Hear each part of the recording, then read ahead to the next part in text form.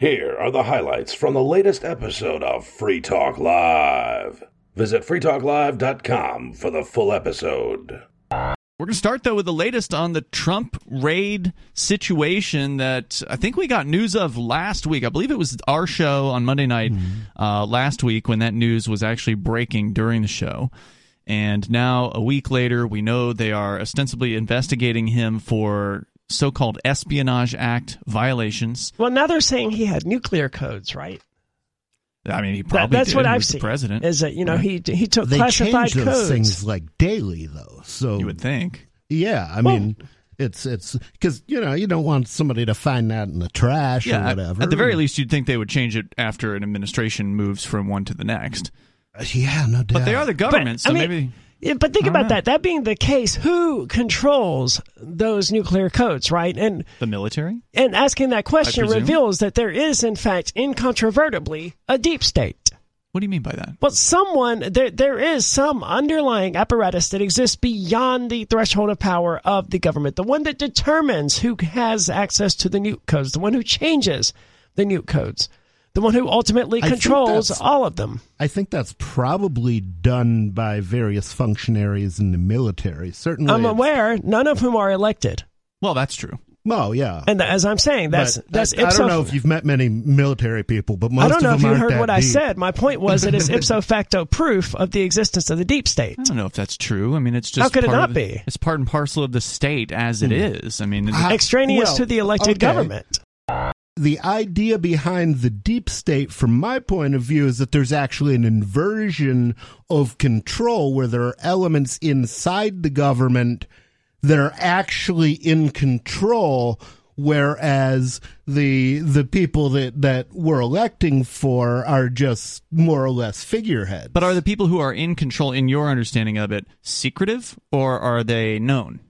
Well, it's definitely not acknowledged that such people exist, so it would have to be secretive. Okay. What did you pull this definition from? Well, there's two definitions. One of them uses the word secretive and one of them doesn't. Okay. So I guess it depends on which one you want to go with. One of them comes from Oxford.com, or I don't know, it comes from Oxford Languages, whatever that is, dictionary.com. The other one comes from Wikipedia. Okay. It's a body of people, typically influential members of government agencies or the military, believed to be involved in the secret manipulation or control of government policy. Okay. So an underground secretive thing. Got it. And which one was that? Oxford? Yes. Okay. Actually, I suppose they both use the word secretive.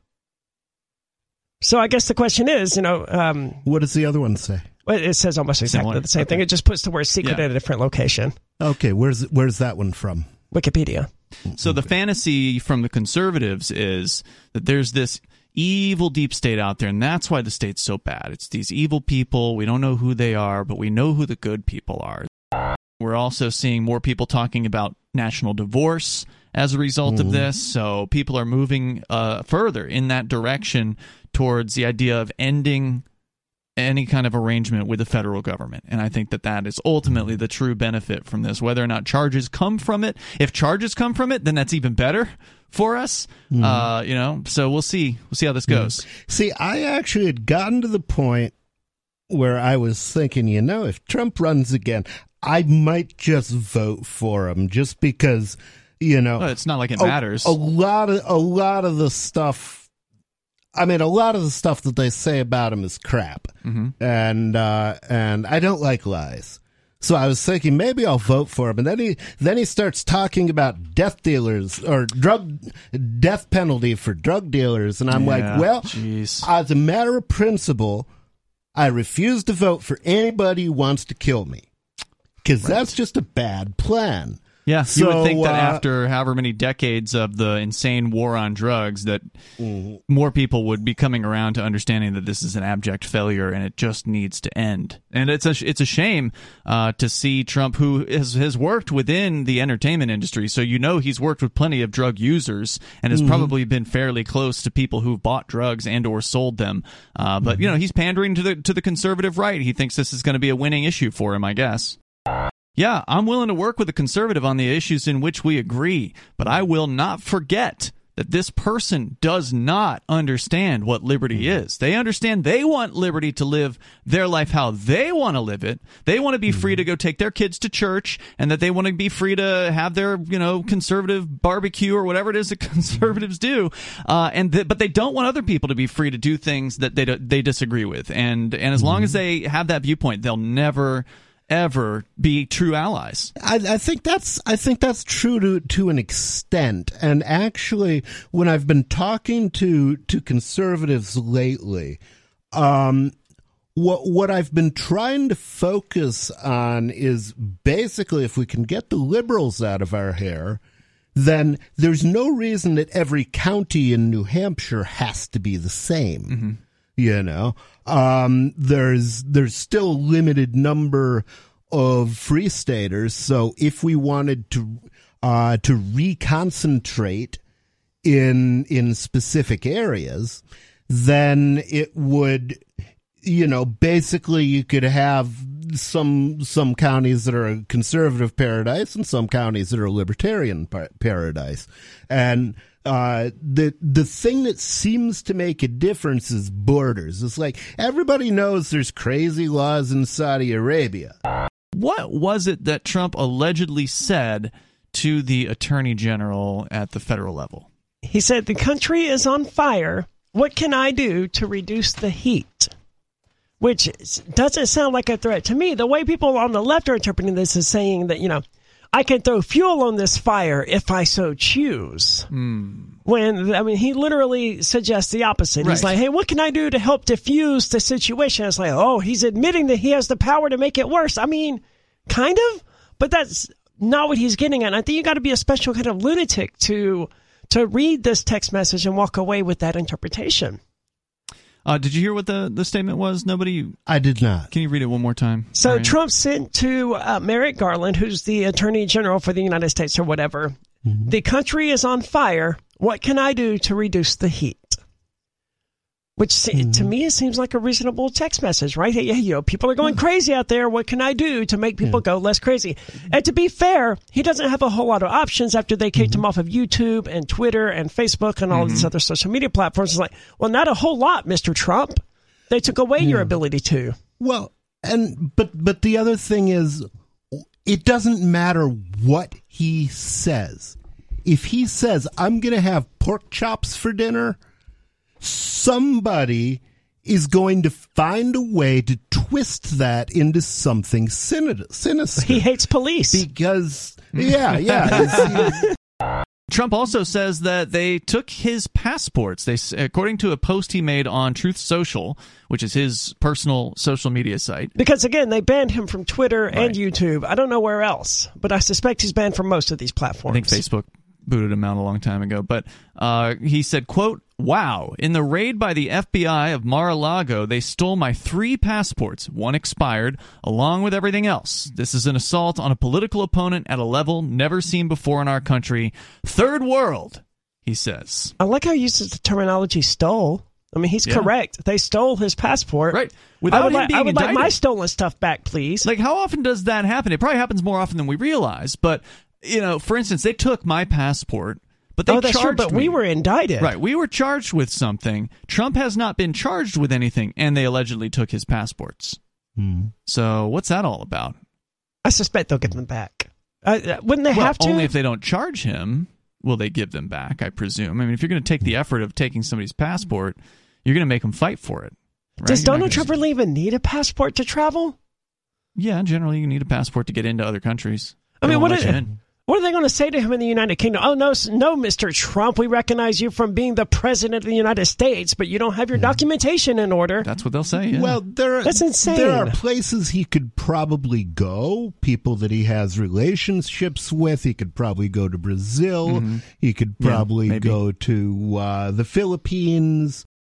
Well, I just tuned in, heard you talking about Trump, and I do happen to have a bit of a theory about Trump, and I think it's pretty, I don't like to go too far out in the conspiracy theories. I think it's really very plausible. So if you looked up, recently, Biden's poll numbers, President Joe Brandon is having some pretty awful polling numbers.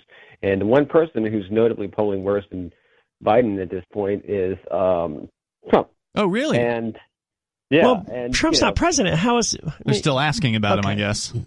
Is polling worse than Biden? Well, Yeah, Biden's up right low. now.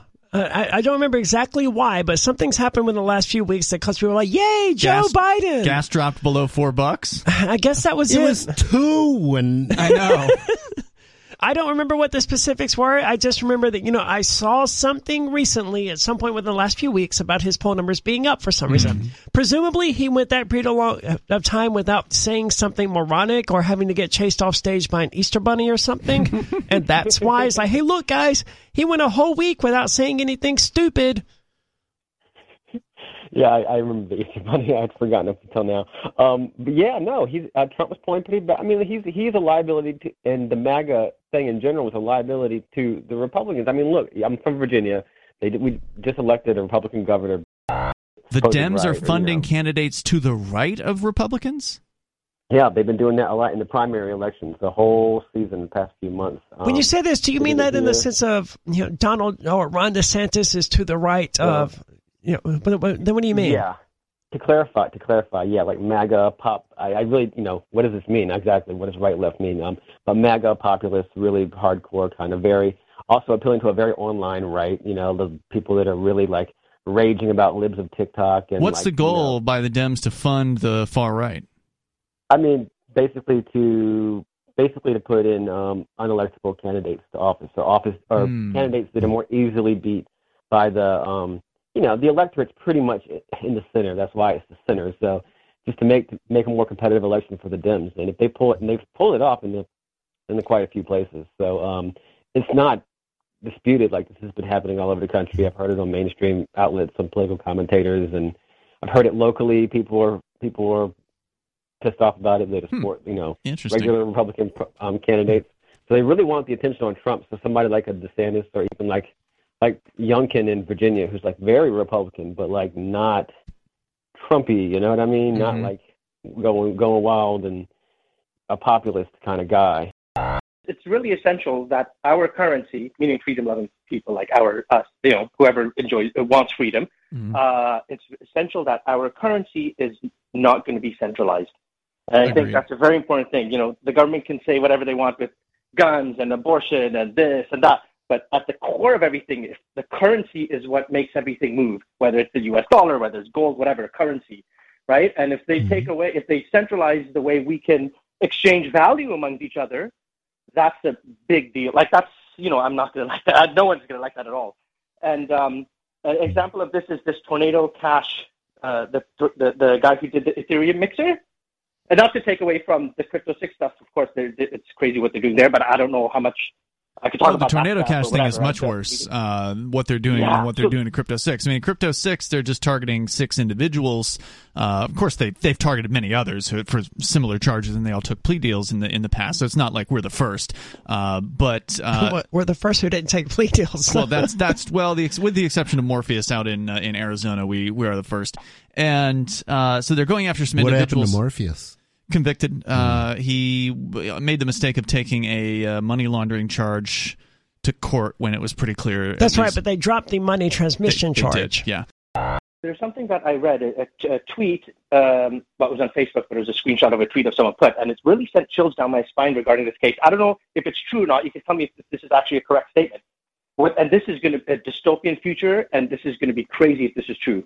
There is a guy who is going to jail because he wrote an open source code that a bad guy used to do bad things. That's correct. And that's the Tornado Cash programmer. Is going to jail.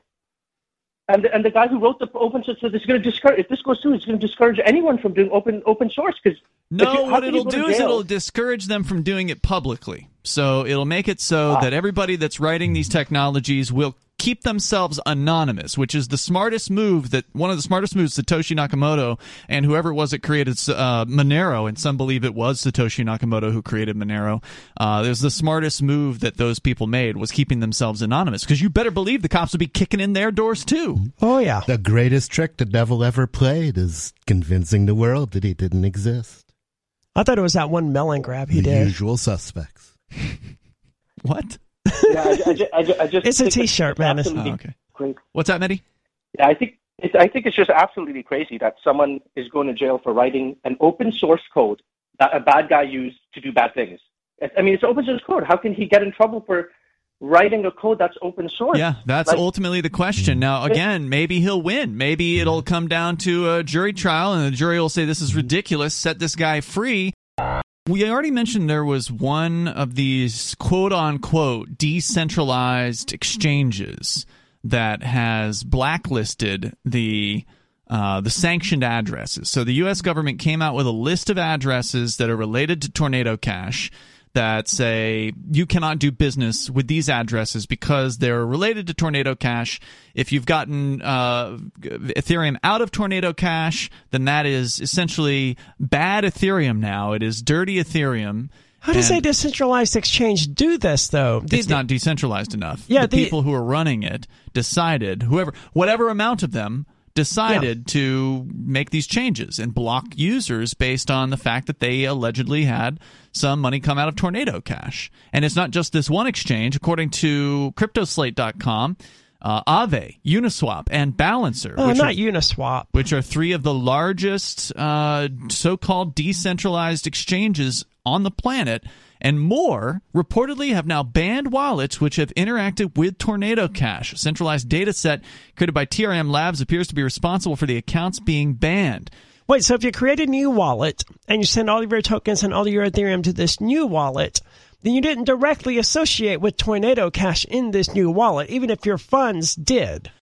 They want to reward people to put crypto into the platform so other people can pull it out, right, as loans. And the loans range based on how much demand there is. So if there's a lot of demand for a certain token, then the loan rates are much higher. You might pay 15, 20% or something like that, whereas if it's not as much demand, it might only be 5% or 4%. It's kind of an interesting way they had it set up, but they're obviously not decentralized enough because now they have locked out any access to the sanctioned addresses from Tornado Cash and also Uniswap, which is, I believe, the largest decentralized Ethereum swapping platform on the planet, last I heard.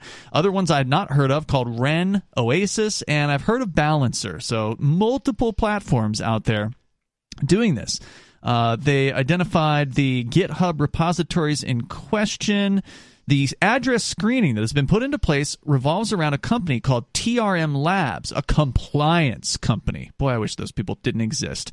Anybody with the name compliance in their I wish the institutions with which they were writing code that it was compliant with would also cease to exist, because none of this has been held up in any U.S. court. None of this has been tried in a U.S. court. It has yet to be determined whether or not the U.S. It's just some bureaucrats saying something. Yeah, and it's yet to be determined whether or not they're constitutionally even allowed to do this. And that's the question, is how do you determine that? Understandably, people are afraid of the federal government gang. They are afraid of the violence that this goon squad will bring down upon their lives, and many of them are running for cover. They're trying to do everything they can, even on so-called decentralized finance sites, which have, for the last few years, been the sort of the darlings of the cryptocurrency industry. They've been heralded as the next step in finance. We're going to decentralize finance. We're going to take it away from the banks. We're going to take it away from the loan sharks. And in theory, right? And it was looking good for a while there. It was looking like a cool concept. The idea being that you could just go to this website. You could lay down some collateral, because you can't get uncollateralized Bitcoin loans. They're not that stupid. But you lay down some collateral. So let's say you've got Bitcoin. You have to, in most cases, what they call wrap it first, which is also a risky activity, meaning that you have to send the Bitcoin to a trusted third party, and then they send you tokens back on the Ethereum blockchain that are called wrapped Bitcoin. Oh, that's what wrapped Bitcoin was. You didn't know what that was? No, yeah. I didn't care. Yeah. I was like, I don't know what that is, but I'll deal with actual Bitcoin. Thank you. Yeah, because it's not real Bitcoin. It's just an Ethereum token that represents a Bitcoin. It trades at the price of Bitcoin. But of course, if the centralized repertoire or whatever, the centralized issuer of these tokens gets raided or something, if they get taken down by a hacker, then all of a sudden their wrapped Bitcoin is going to go to zero real fast. So that's one of the big risks involved in wrapping things. This begs the question, and you touched on this earlier, Arya, it's not hard for an individual or somebody with a script could do this hundreds of times to make a new Ethereum address, take the money that they take out of Tornado Cash, send it to that new address, and then send it to 5 more new addresses. Isn't that essentially Tornado Cash, though? No. Tornado Cash mixes your Ethereum with other people's Ethereum, and so you wouldn't get out the same Ethereum that you put into it. You're just creating a lot of hops. Yeah, it adds hops. Okay. So the question is, how many hops before the bad Ethereum coming out of Tornado Cash becomes usable again? Because if it's unlimited numbers of hops, then this essentially becomes untouchable Ethereum, and then it's not useful to anybody anymore, and that's a scary concept. Because has TMR answered that question? I don't know. It's not clear how far they're considering it to be sanctioned outside of that. But that's an important question, because there's supposedly some number of billions of dollars, like $7 or $8 billion worth of Ethereum, that have passed through this mixer. Well, normally, I would presume after somebody mixes some Ethereum, they might go and spend it on something and put it into one of these platforms or buy something on the internet with it or whatever. And so that money gets moved around. Somebody pointed out that like 90% of Ethereum is no more than 2 hops away from somebody who's had a tornado, who's got Tornado Cash interactions. The crypto industry doesn't have sway in Congress. They got like one lady who's a senator who's into crypto. She's from Wyoming. Cynthia Lummis, I think, is her name. So she's sort of like the active senator who's trying to put legislation forward to quote-unquote help the industry, and I'm skeptical of that at best. But I don't blame you. But they're not lobbying, like Microsoft. Didn't Coinbase try that, though?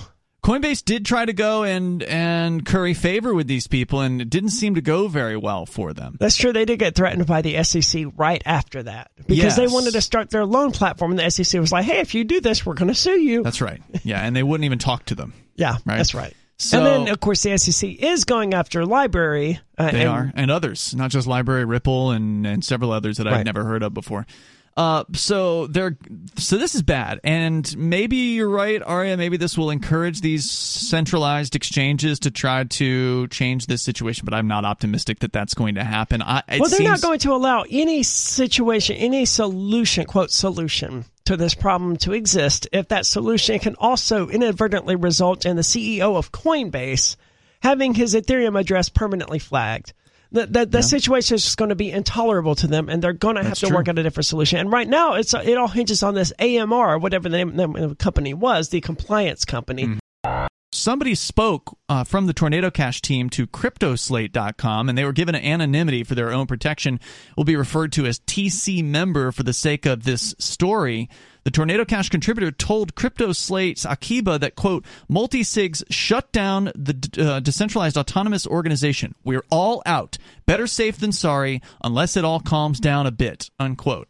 So what happened was they apparently shut down their entire decentralized autonomous organization. Again, Tornado Cash is continuing to operate. Well, they can't stop it. But the decentralized autonomous organization that was associated with it is now done. Well, correct me if I'm wrong, but Tornado Cash is decentralized and open source, right? That's my understanding. So it doesn't need a DAO in the first place, right? My understanding is the DAO could not change the then system. What the hell was the point of the existence of the decentralized autonomous organization, except to allow these people to feel good about themselves? Having not been involved, I can't say for sure. Maybe they could have submitted code changes or something like that. I don't know. But the member declared, quote, there goes decentralization, unquote, in what they described as a, quote, SE situation, which I'm censoring for radio. Following the closing of the Tornado Cash DAO, quote, DAO funds have been returned to governance contracts, multisig deleted. That means their multi-signature wallet was closed out. I just want to bring up that we have a shortage of elementary school crossing guards this year. Really? Who has a shortage? Albuquerque. Okay, so yes, Sarah doesn't have a shortage. She said we. Well, the thing is that we want to, get the crossing guards to protect the children where they're crossing the street. Are you going to do this, Sarah? That was going to be my question for her. It's like, Sarah, why don't you sign up? They're hiring. It sounds like they're desperate. They'll take you. No, I got my reasons, but the thing is that... What are your reasons? Why don't you care about protecting the children? Yeah, but I'm not going to get hit by a car. Oh, I see. She's going to let the children get it instead. Well, after they hit me, after that... It's hard to really take you seriously, Sarah, if on one hand you say, we want to protect the children, but you yourself are not willing to lift a finger to actually go and do that.